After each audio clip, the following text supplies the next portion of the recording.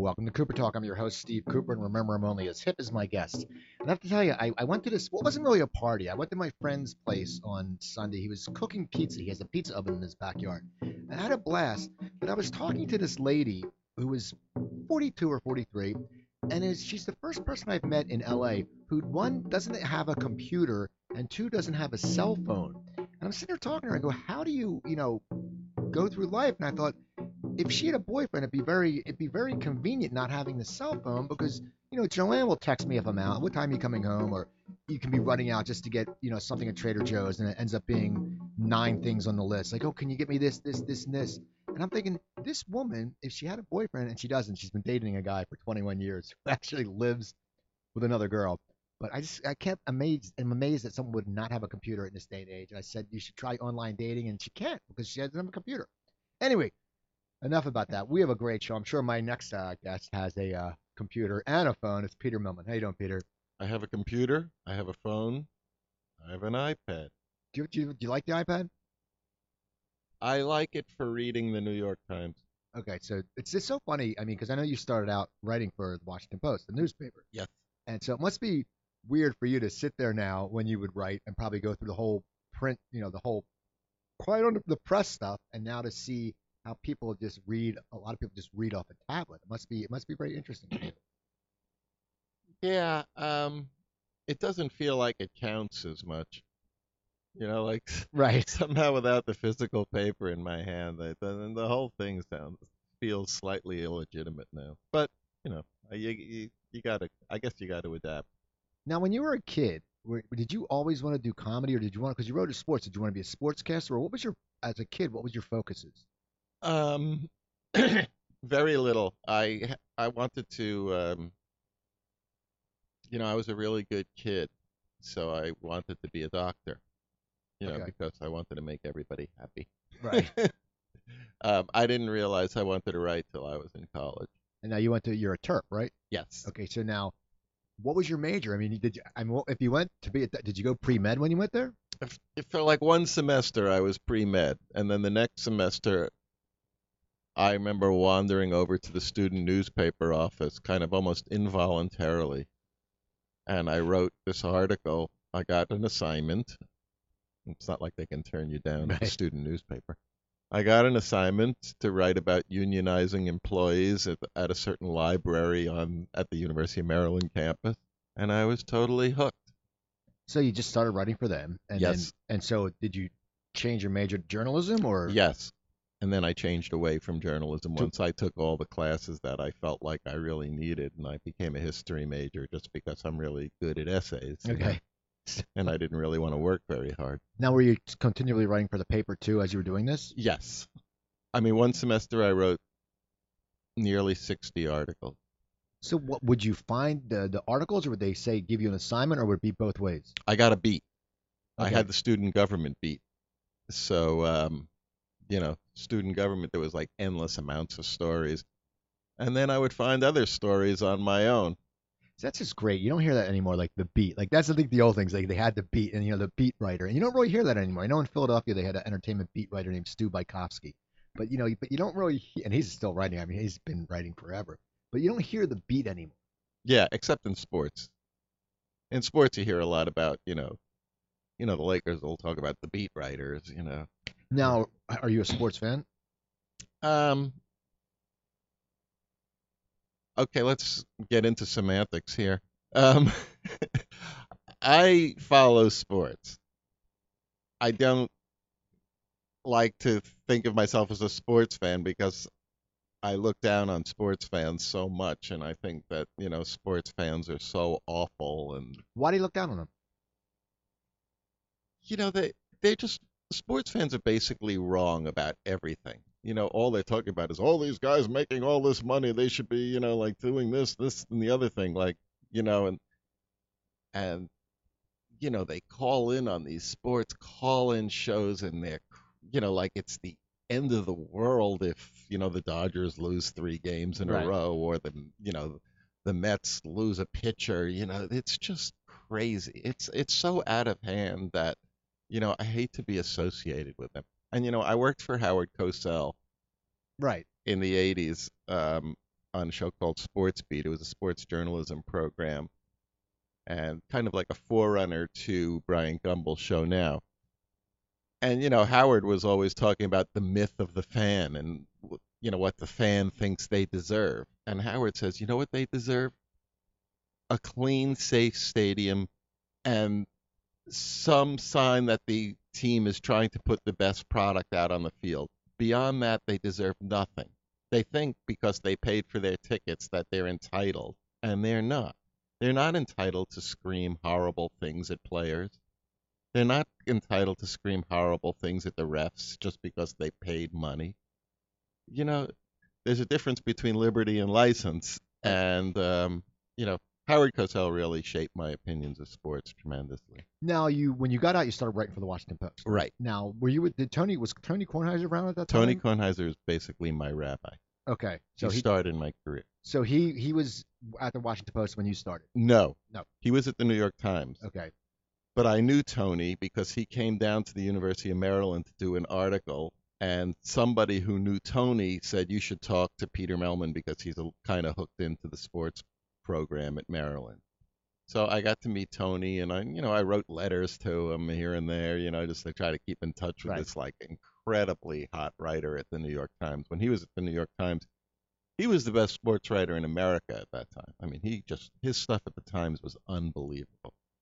So I got in at the Post, using him as a reference and in my first year at the Post, he came down from Washington from New York to be at the Post. The Post wooed him. So that must have been great for you because sort of like a mentor or something. Oh yeah, absolutely. It was fantastic. So you wrote for them, then how'd you end up being on the Cosell show? I moved to New York after a few years at the Post for incredibly immature reasons, and I was like looking for a job in New York, and I just applied. I wrote a job letter to the managing editor of Howard's show at exactly the right time, and I got in and I got an interview with Howard, and the interview went great because he said to me, okay, name one other sportscaster who you consider to be a good journalist. And I sat there going, well, no, he's not really good. Well, no, he's not really good either. And then I said, I can't think of one, Howard. And he goes, okay. He pretty much said right there, okay, I'm going to check your references. Other than that, you're hired. See, that's so. Well, it's funny when you said you wrote a letter. Now, because of email, people can just send letters. But back then, like no one sent. I remember sending a letter I used to send letters to baseball teams to get their autograph. Right. And my mom would sit there and go, okay, there was like a book like in the back of the Sporting News, or you just write to the stadium, like, okay, I like the Pirates. I'm going to write to Three Rivers Stadium, addressed to Dave Parker.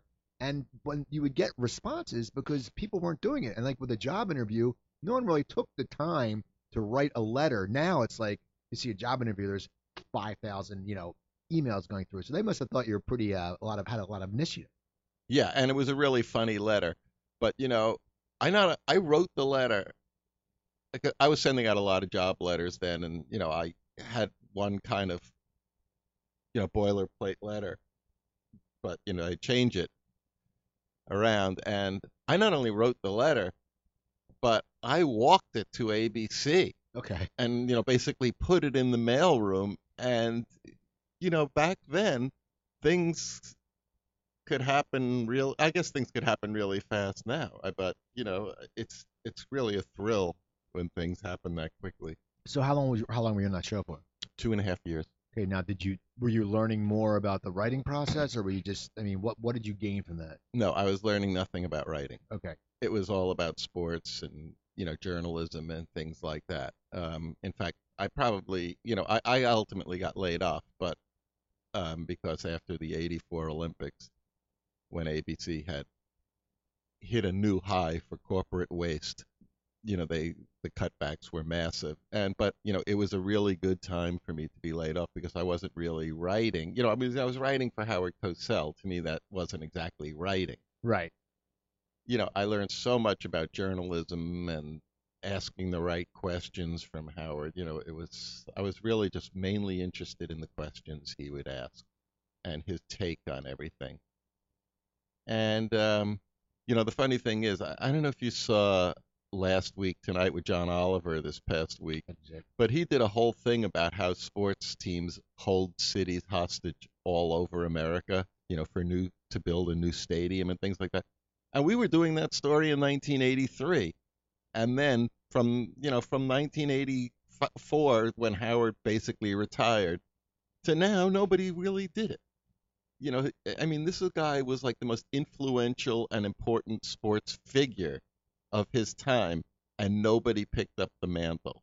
Well, you know what? Yeah, you're right. You know what's funny is because I've been watching that thing on CNN called The 70s. It's a documentary. I gotta watch that. I have that. I like it. I have it It's recorded. enjoyable, and they do one about TV and the influence of sitcoms and sports, and I forget because I was younger, but I mean how big Monday Night Football was. I remember when I was a kid because back east it started at 9, and the week of my birthday, which is October 30th, my birthday is that Monday. My parents would let me stay up to watch the game. Of course, I'd always fall asleep. I'd be putting the football helmet on, just sitting there going, okay, I'm going to stay awake. But you're a kid, and you're in like. You were in Pittsburgh? No, I was in Philadelphia. Philadelphia. But I remember. You were a Pirates fan though? No, I was a Phillies fan, but I love Dave Parker. I love Dave Parker, and for some reason, I did send for Dave Parker's autograph. I got Ed Otts back. So I was like, wait a second, I get Ed. But I was, as a kid, you're so excited because you get this little picture that says, Steve and Bess. And now looking back, it may not My be brother did the same thing. But it was just, my brother got a letter from Gale Sayers in his rookie that's year. amazing. I mean, it was unbelievable. I remember I got a letter from because I liked soccer, a guy named Ken Cooper who played for Dallas, and I said, well, you're English and I'm part English, maybe we're related because you're a kid. And I remember he sent this nice letter back, and back then soccer players were probably like, who the hell's sending? Who does this kid have a problem? Who's sending us letters? But it was great. That was a thing. But no, as I say, that they talked about how big the Monday Night Football was and how it was an entertainment icon. Like, and they brought Dandy Don Meredith on to be just this, this buffoon sort of, and Cosell just hit it right, and they just would have. They're showing some of the celebrities that would show up in the booth, and it was a huge thing. Yeah, I gotta watch that. So after you leave, you start freelance writing. Is that what happens? After I get laid off from ABC Sports, I'm kind of like looking around for another job to figure out what's next. And in the meantime, I get this little idea about writing an article called the We Just Broke Up Last Night Diet. Okay. Which basically covers what you eat for like the week after you've been dumped. Okay. And I wrote it, and I got in contact with an editor at Glamour who put me in touch with an editor at Mademoiselle because it was better for them. And I sold the piece in like a day. I was like, wow, this is good. I could do this for a while. This is really fun. And so, I ended up writing for like freelance for a ton of women's magazines. And then I got in at GQ, and Esquire. So I got, and I just started doing this. And then I got in, then I had a really big story at the New York Times. Well, were these articles just ideas you had and just sort of basically like just a short, sort of like a short story, but a factual short story? It varied a lot. I would do some of them were just all out of my head, like, male point of view stuff, what it's like to date a vegetarian, how your entire wardrobe changes once you're dating someone, Okay. Like stuff like that. Just male point of view stuff, and they ate that up. And, I was always kind of ranking on men, which they also loved. Oh yeah. Like you can't, like on the male side of breaking up and, like making the guy seem so much more hapless than any woman is imagining. So that was really fun, and I totally just loved doing that. Now, what was the article in the New York Times you wrote that became so big? The article I wrote in the New York Times was, not that this is such a recurrent theme in my life, but I had been dating a girl who was going to Yale Business School, and I spent all my weekends up there, and we broke up, and I had this like Saturday where I wasn't very well grounded in planning solo weekends anymore. I didn't know what to do with myself. I walked outside, and I thought I saw Tom Jarrell, who was a newsman on, big ABC national newsman, walking on my street. Now, my friends and I were incredibly great at making the most obscure celebrity spots in New York. Okay. Like Grace Paley, like Daryl Zanuck, Right. on the streets of New York. We could pick out anyone. We were amazing at it, and we talk about it all the time. So it wasn't Tom Jarrell, and I got annoyed, and I said, you know what I'm going to do today? I'm going to walk around this city till I make a celebrity spot, then I'll go home.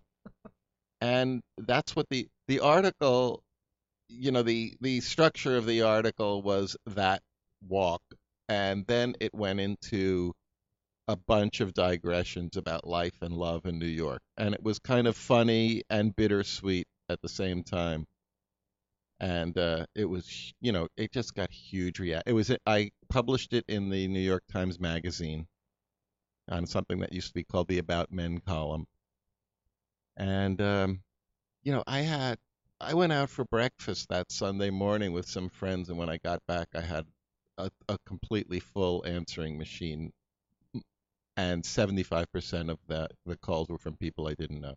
What were they just calling you about? Were they just saying that we love the article, or were they giving you job Yes, offers? we Or love the article. see, that's All back then. People put their numbers in the phone book. Like Yeah, now, there isn't even a phone book. I mean, now you can't really find a number. But it must have been very interesting for you getting it home was going, great. whoa. It was great. Of course, the best call and then like the kind of sexiest voice of any of the women who called was this one woman who said, God, that was really just a beautifully written, well thought out, funny, poignant piece. Really, really well done. Beautiful. And of course, she didn't leave a name or phone number or anything like that. Everybody else did.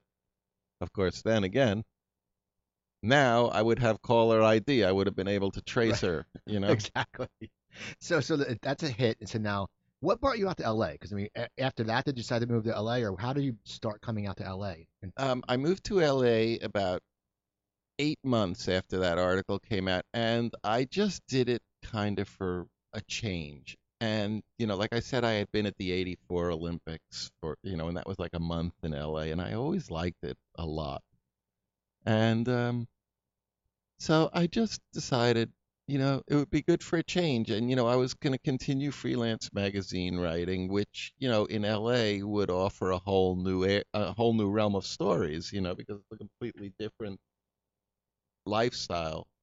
So I moved out here, and I really loved it right from the get-go.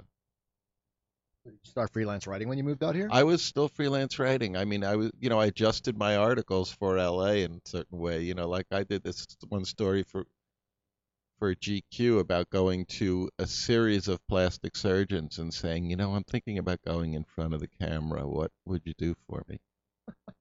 And it was just really funny, like it was kind of like undercover work.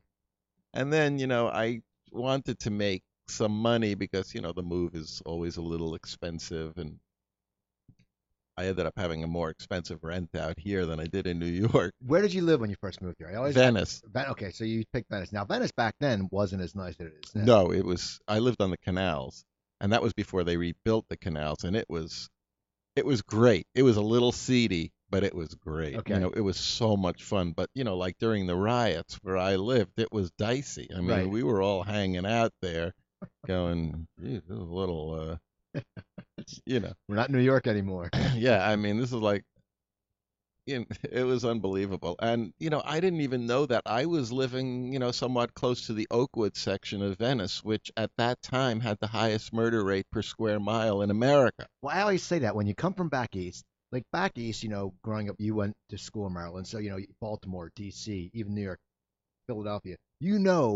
when you're in a bad neighborhood. Like you drive, Right. and all of a sudden, holy crap, there's a 15 or 50-story tenement. You sit there and I used to do stand-up comedy. I remember this one comic, this kid Steve Thomas, is like, okay, he goes, I'll meet you at in front of University, like, near University of Penn. I said, well, I'll pick you up. He goes, oh no, you don't want to come in my neighborhood. And it was, that out here, I always say you could be just driving and you're like, oh, this is a nice neighborhood. Then you're going, holy, what the hell is going on you here? have no idea. Yeah. You have no idea. I mean, it was wild. It was really crazy because, I mean, later when I was on Seinfeld and I would come home, I was at, 3 years I was still in Venice, maybe even 4 years, and then 3 years while I was on Seinfeld. When I'd come home after shoot nights, we'd go out to eat, and I'd come back really late, and I'd get into bed and hear automatic gunfire Right. in the middle of the night, like all the time. It's crazy. So now, so you were out here, and then now the first script you wrote, I believe, did you write for Wings? Is that true? Did you? I did write once. I was yes. How did you get into writing Um TV? when I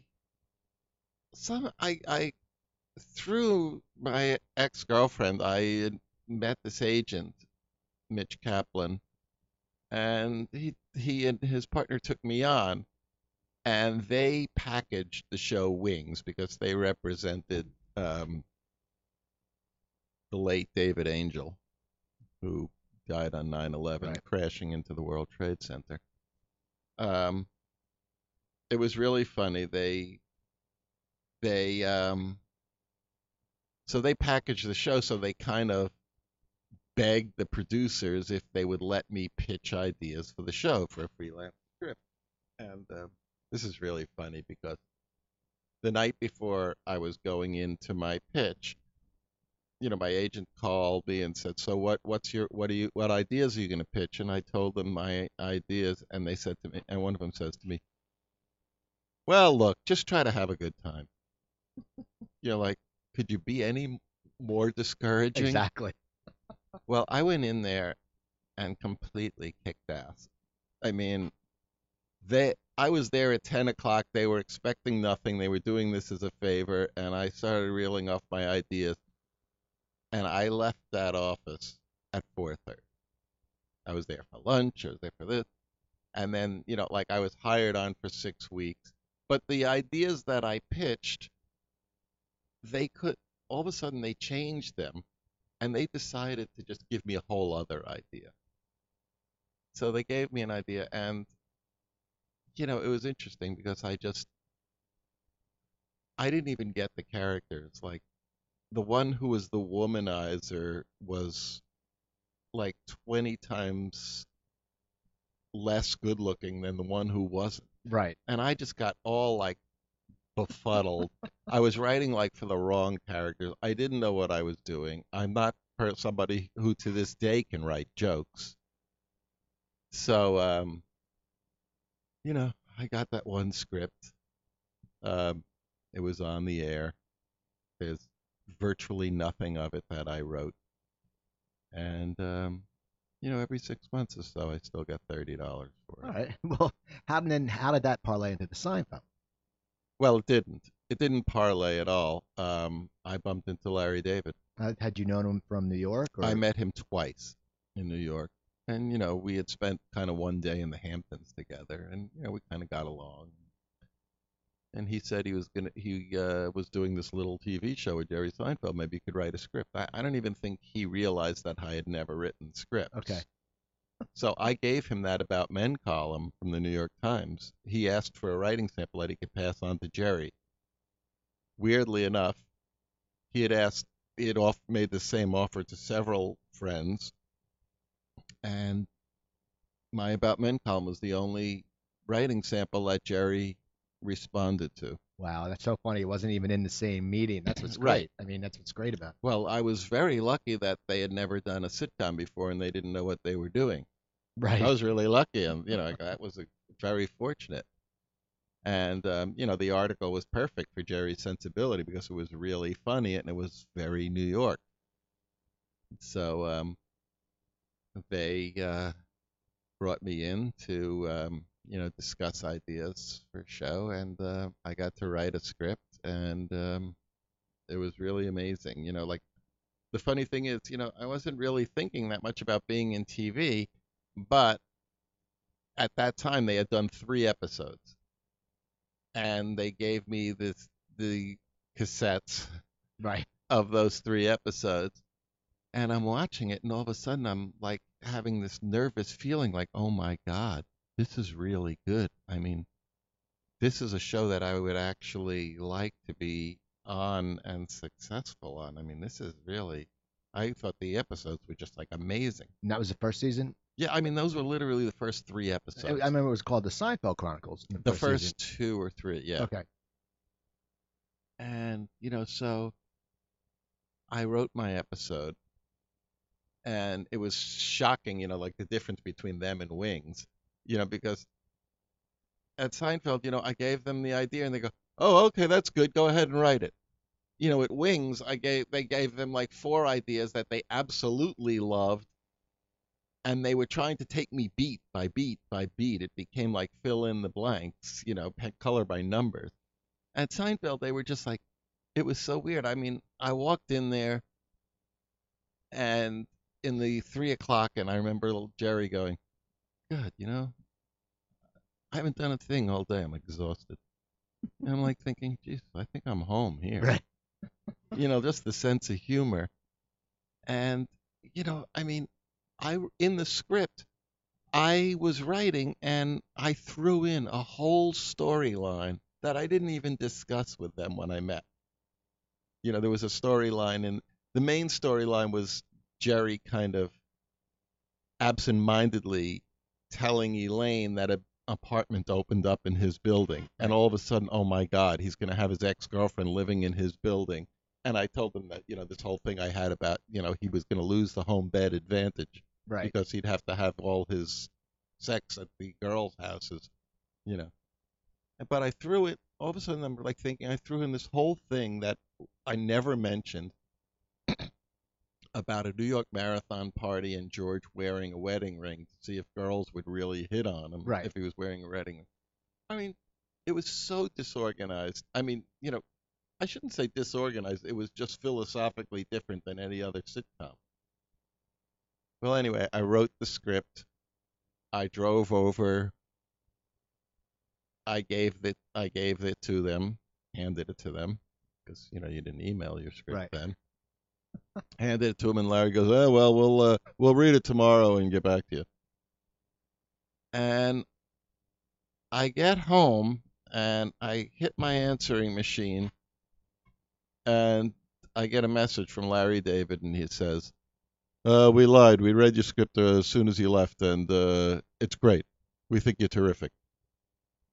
And I turned off that message, and I called my agent, and I said, "I think my life is about to radically change." Okay. Now, when you went on that show? I mean, because the first season it got lower ratings, and obviously, because I did stand up, all the stand ups we watched, because Seinfeld at the time was, everyone's like, he was the guy. Like if he was in like a club in the area, you'd be like, oh, maybe we can get a chance to open for him. And so we watched it, and I think, and also being the East Coast mentality, I think we got it better at first. The ratings were sort of low in the first season, but did you sit there and think? Did you know you were? I mean, even though you said you're going to radically change, when you saw those first episodes or the ratings low, did you still know it was going to go as long as it did, and you were a part of something so special? I didn't know it was going to go as long as it did, but I knew I was part of something special. And whether the public, you know, confirmed that or not, I thought I was part of something special.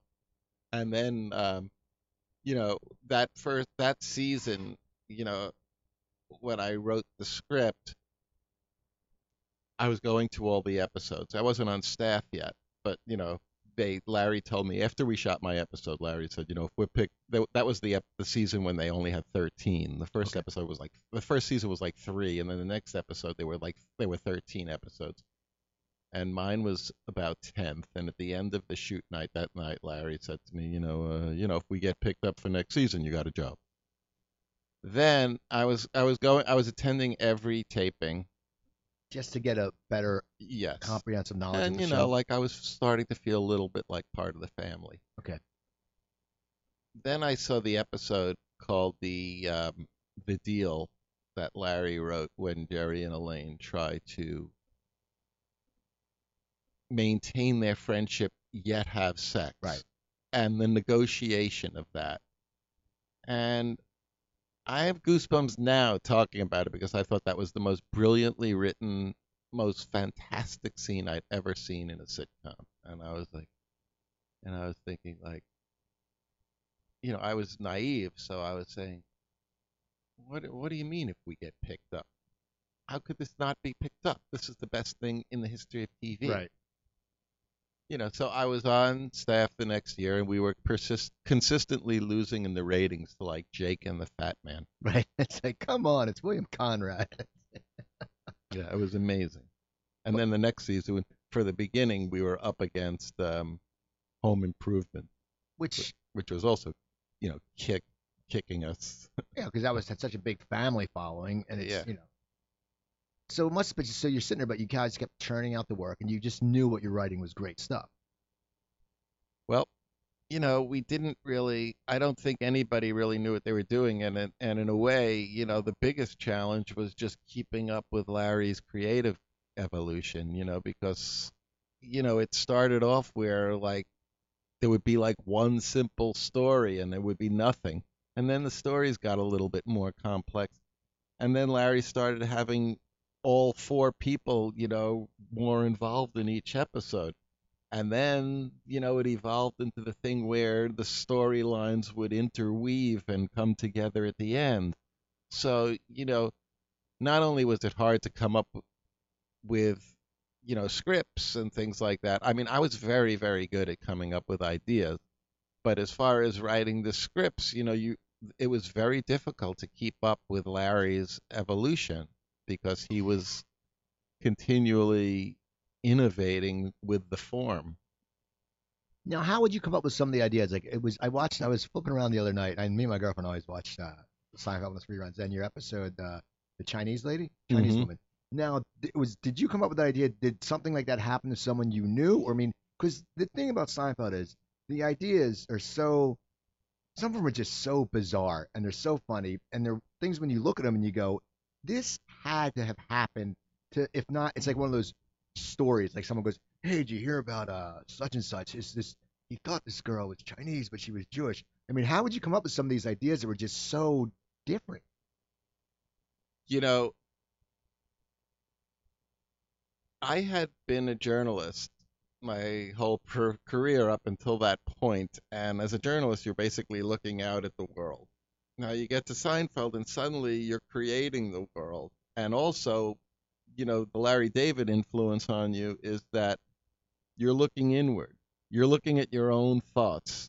So the big thing is to try to coax creativity out of yourself. That was what I was pretty much consumed with throughout Seinfeld. And that particular story, I was just like, I would look through my past, I would think about things, and the funny thing is, I once had an a lunch with an editor in New York whose name was, I believe, Janet Chan. Okay. And the funny thing is, so I assumed she was Chinese. And, in fact, I had read that book, What Really Happened to the Class of '65, and there was a girl in that named Barbara Chan or something like that, and she looked really beautiful. So I really had it in my head that this editor I was having lunch with was going to be this beautiful Asian girl. And I get there, and it's like this mousy little Jewish girl. And it's like like a German derivation, like Chan or something, but she went with Chan, and that's where the story came from. It's just amazing, yeah. Because and it's funny because I mean, so much of the stuff you've written, well, the show, but also what you've written, has really influenced pop culture. I mean, if you think about, with the double dip. I mean, that's now on commercials. Like, if you talk to anybody who's over 30, and if they don't know what if you say the double dip, you want to punch them because you're like, are you that now? Did Yeah. that come from another experience for you, or That was just a party at Venice. I saw somebody like say, just get annoyed at somebody for like, you shouldn't do that twice. That's and it wasn't any great stroke of genius to come up with the term double dip. right? So yeah, that was one of those gift from above storylines. But how do you pitch that into something when I mean, I guess it's because the writing was, because Larry said it was, really, because you watch the shows, it's about nothingness. I mean, anywhere else, if any other show, you went up and said, hey, it's going to be a scene that's going to get tons of laughs. It's about George double dipping. Any other show, they'd be like, what the hell are you talking about? I mean, that. ooh, that's right. You know, the funny thing is that wasn't really a storyline. Right. It was just What I really needed was at a certain point, George was in some kind of scheme, and it was all working. right. And on Seinfeld, nothing turned out well. So I needed something to happen to destroy everything that he'd done. And the double dip was perfect. Right. The double dip was just absolutely perfect. I mean, his whole storyline in that is that he went to his girlfriend's aunt's funeral because he didn't really feel like he was the girlfriend. He was the Right. boyfriend, like he did never really he hadn't gotten anywhere with her sexually, and he wanted to feel like the boyfriend. So her aunt died, and they're telling him, "You go to Detroit to the wake, and you're the boyfriend. Right. You're the one who's doing everything." And of course he's trying to get a death in the family fair, which did happen to me also. You tried to do that? Yes, Okay. I'm embarrassed to say. And so, I mean, that's a really complex story. I mean, there's almost like 4 potential storylines just in George's story. Right. Now, how would you? Because as you said, when they're that complex, I love that episode, by the way. it's That's my favorite one. Is that your favorite one? That I wrote. What are your top 3 favorite ones you wrote? Um, The Implant. That had double dipping and Terry Hatcher. They're real and spectacular. I love that one just because I did my best work on that one. That was the least rewritten, the least edited one Right. I wrote. It was just great. And it also kind of like, it was in my second season of the show, and it put me in a position of like being one of the really rock solid writers on the show, you know. Um, I love the sponge Now, a lot. how did you come up with the term Spongeworth? Was that from an experience with someone, or I mean, because it's once again one of those terms that you say, no one uses a sponge anymore, so kids will never Yeah, get it now. But back then, I mean, it was a great idea. How did you come up with that whole? that was another one of those incredibly lucky moments where I was driving in my car listening to NPR and I heard a report about the Today Sponge being taken off the market. The company that produced the sponge was going out of business. And immediately, this is how kind of obsessed I was with the creativity at the time. Immediately, I thought to myself, what if Elaine is a sponge user? If she loves the sponge, what would she do? Well, she would go all over, she would buy out as many of them as she can before they go off the shelves. But she'd only get a limited number, so that would change her entire screening process for who she sleeps with. And you're So thinking this as you're driving. as I'm in one thought, Wow. which never happened again. It happened to Larry like a million times, and it used to drive me crazy. But that's the only time it happened to me. And so again, the term spongeworthy is not that genius of a term when you've got this whole story. The term becomes a lot more obvious once you've got the whole story. It's just putting a word to something. Right.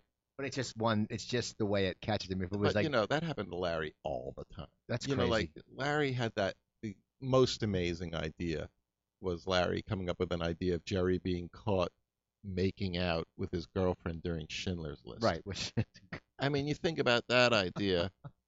He's who would catch him? Who would be offended by that? His parents. How would they find out about it? It would be too coincidental for them to be in the same movie theater. So somebody would have to see it and drop a dime on him. Who would that be? Newman. right. Boom. You got a whole show. That's amazing. Now, what's your third? What'd you say is your third favorite? I'd probably say Yada Yada. Okay. Now, how? Once again, the yada yada. I mean, was that from an experience, or was that because, as I said, these things all seem like it could be an experience, but then you sit there and go, well, they're writing it. But I mean, how did that come up? Because once again, a catchphrase that stays. I mean, I just watch. It's funny because we watch Seinfeld a lot, and you rewatch them, and you remember how funny they were. I mean, you knew when you saw them, they were funny. And then it's like anything, if you flip it on because it's on all the time now, you sit there and it's like God. And my girlfriend's a huge Seinfeld fan. She can quote like every, Mm. and I'm like, we watch them, and I go, God, I forgot, how funny they are. Because if you don't watch them, and the whole story, as you said, what amazes me, and also with Larry's work on Curb Your Enthusiasm, is even though that's more improv, there's 87 stories going. I mean, not 87, but there's a bunch of stories, and they all come at the end, and that's what makes it to me. It makes it so brilliant because there's no, there's so different stories, and they meet up, and you sit and you go, and 'cause from the comic background, you go, how the hell do they do that? It's like just the brilliance. Yeah, it's a Rubik's cube, It's I crazy. mean. So no, the yada yada. Is that something that you came up with? Well, that term, again, like the story with the Chinese woman, I thought back to a lunch I had had with an editor probably a decade earlier, and I just remembered that she would say yada yada, and I said, God, I never heard that before. And I don't know, it kind of like stuck around. I think I had even tentatively put it in one other script, but not as a story. And then I realized that it could really be a story because, it just covered up all manner of sins. So, that was, and, you always want a story where, you know, it can cruise through everybody else's stories. Like in the smelly car, which happened to my friend, at Marek's Tex-Mex Oh, on Entrada so it in happened. Santa Monica. Okay, so it actually He happened he out. he he had he had a BO laden valet Parker, and that he could not get the smell out of his car. And so, I knew at that time that if I could do that, I could have that smell ruin everybody's day. And that's Right. what you want. And yada yada, that can ruin everybody's day. Or it or at least infect every story on the show. And it was just I also felt very good about that episode because it was the last episode that I wrote while I was on staff, and the show had gotten a little unwieldy for me. The Puerto Rican Day Parade, and the just storylines that I thought were just too crazy and too big, and yada yada. If you think about it, it's a throwback to the early episodes Right. because it's all the storylines are very simple, very slice of life, very basic human behavior, foibles. And it was really simple and very gratifying. How was it like when you were writing that when the show just became bigger and bigger as a writer? I mean, did you feel pressured that you would have to deliver because you had such a big crowd? I mean, when you go in the beginning, the crowd, they dig it, and then all of a sudden you get this huge crowd, and there's some people, from Texas who don't even know. I mean, it's like my mom had a friend who's like friend from Texas, son never even heard about, didn't know what a corned beef sandwich was, stuff like that. Did you feel that sometimes you had to tone down the writing a little bit just to make it more so more people understood it? Because I mean, it's No, a hip no, show. no, Okay. no, no, no, no. Didn't care about the audience at all. Okay, so you You just got, you just got to do what you think is funny, and that's Larry's biggest strength is that he has unbelievable confidence in what he believes is funny, and you just got to do a show that you like, and if they like it, they like it. If they don't, they don't. I mean, when we switched to Thursday night, we were on Wednesday nights and our ratings wasn't great, and then we moved to Thursday night, and all of a sudden we're like the number one show in the world. And Larry was quoted in the paper saying, "Oh well, if they weren't watching us on Wednesday, we don't want them on Thursday." okay. That was what our attitude was. Our attitude was terrible, but at the same time, it was actually all about being funny, which is, you know, the 25th priority of most shows and all networks. Being funny, it just seemed like that's all that should matter. Now, what was it like when Larry left? Was it a different feeling? Yeah, I was only on the show 1 year after Larry left, and it changed a lot. And I was kind of, that was the year I wrote Yada Yada, but I was kind of a little burned out at that point, and I had a DreamWorks deal that I kept deferring, and the show got a lot more group oriented, and so and I the just without Larry, the demographic and the sensibility of the writing staff got much younger, Okay. and it was tough. So when you left, then eventually you got to deal with ABC's show. DreamWorks. Right. Well, no, but the show you had a show on Yes, ABC. I had a show on ABC. Now, what was that like on to helm your own show? Because even I know you've worked as an executive producer and all that, but now it's you're the man. Did you feel pressure, or did you say, you know what, if this doesn't work, I know I'm good. I mean, how did you go in looking at that? You know, I wasn't that introspective about it. The pressure was coming from me. Jeffrey Katzenberg was putting a lot of faith and a lot of money into his belief in me, and that's where and Jeffrey never put any pressure on me, but I put it on myself, and I love doing the show. It was very eye-opening in certain ways because, I realized, when I was dealing with another network and really dealing with a network for the first time, because at Seinfeld we didn't even deal with the networks. They let us do whatever we want. You get away with 22 minutes on masturbation. You're pretty much Right. free and easy.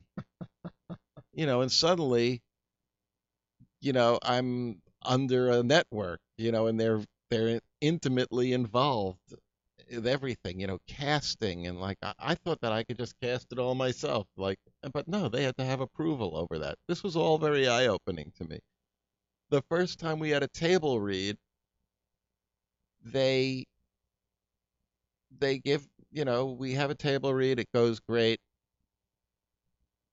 The first note they give me is a little story, situation and maybe a little tiny change. And I flip through, I'm sitting there with all the network people, and I flip through the script and I look at what they're saying and I go, no, I think it's pretty good the way it is. What else you got?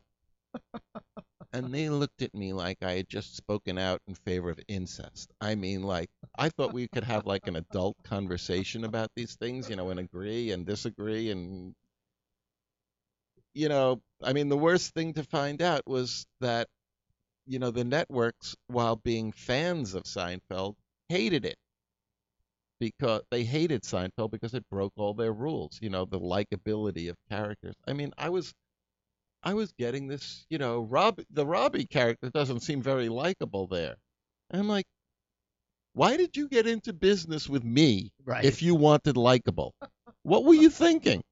And and I was saying these things, like it was the first time in my life I was in kind of a position to just, be as honest as I always wanted to be. My idols in life have always been incredibly honest people. Like who? John McEnroe. Love him. Love that guy. And he's so honest. And, he's like compulsively honest. I love Charles Barkley, also compulsively honest. And Cosell. And, I don't know, like there was always part of me that just wanted to be outspoken.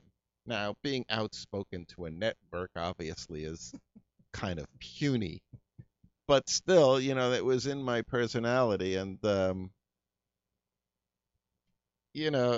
it just started, it started kind of snidely, and I don't know, it was funny because I just started thinking like it's great to be in a position where maybe you could just say whatever you want a little bit. Right.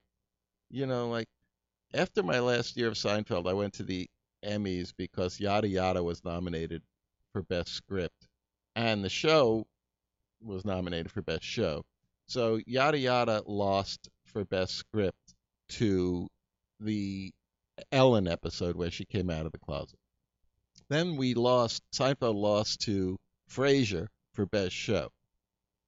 So I was talking to somebody from the LA Times or something, and, I got quoted as saying, I lost to Ellen for coming out of the closet, and then I lost to Frasier for never coming out of the closet. And I got a lot of shit.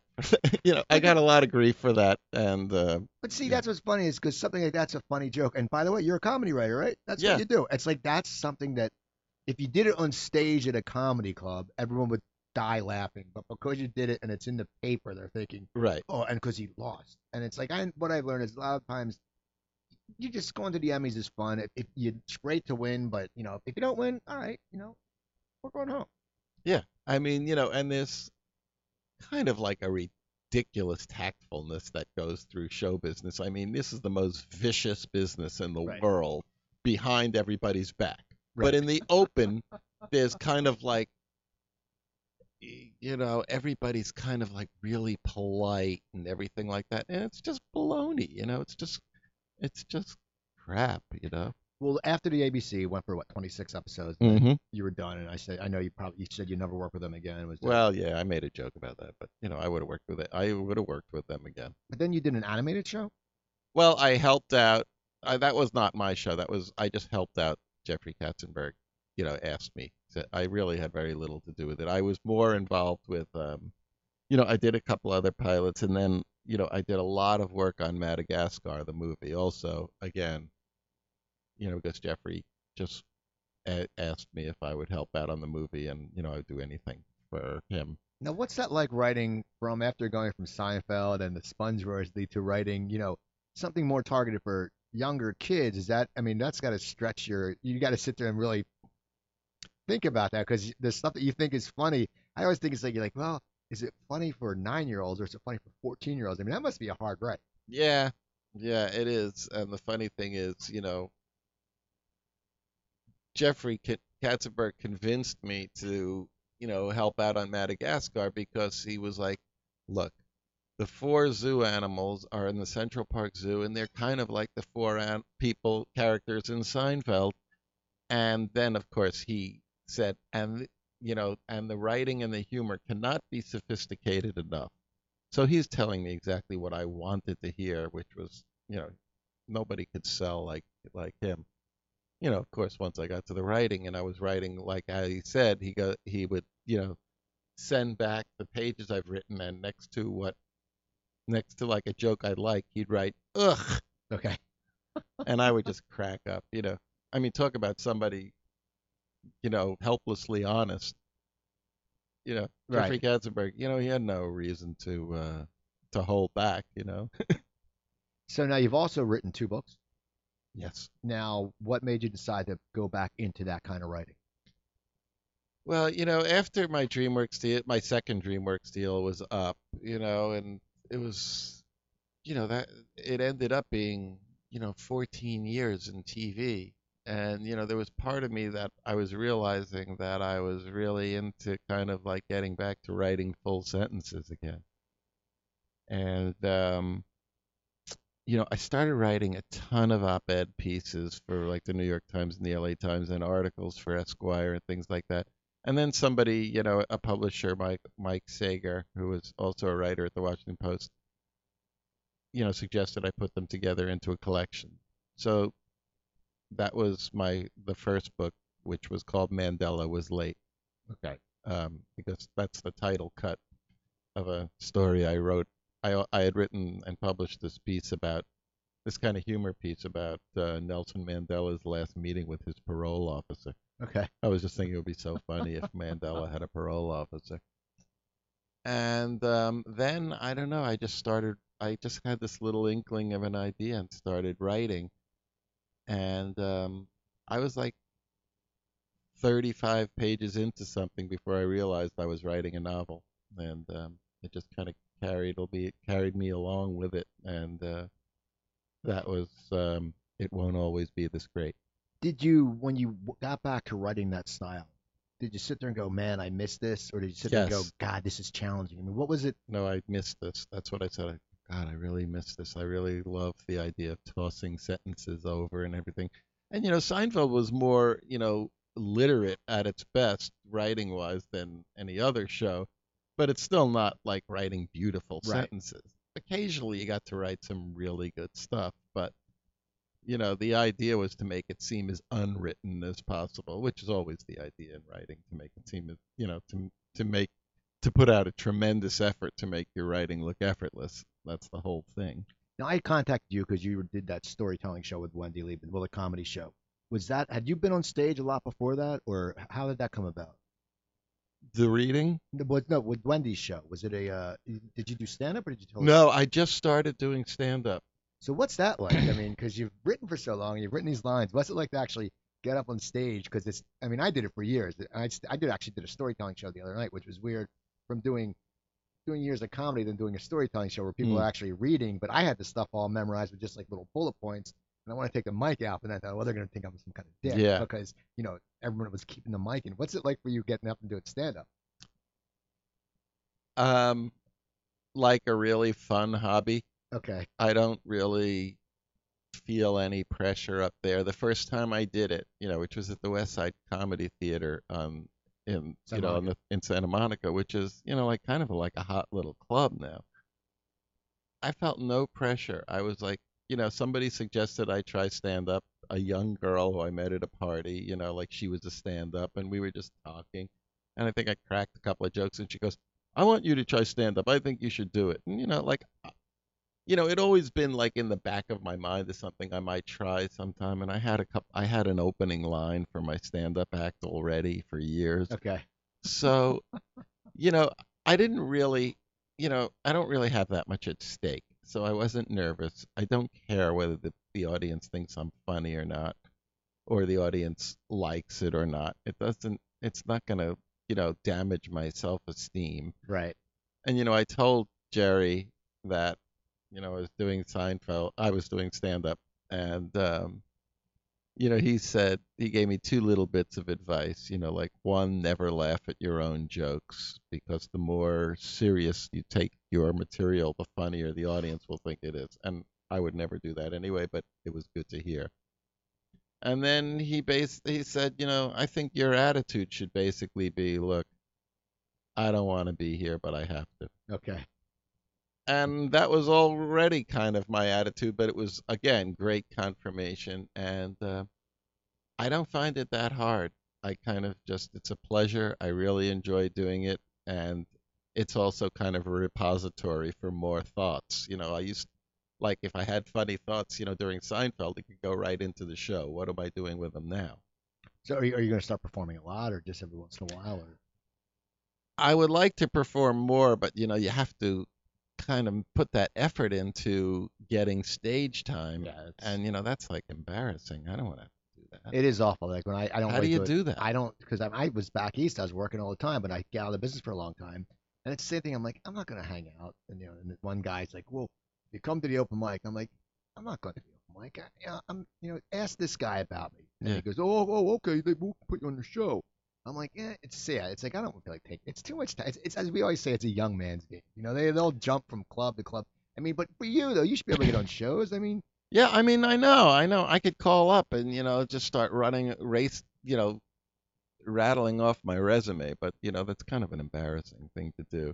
But I guess I'm gonna try to do it more. But it's I don't.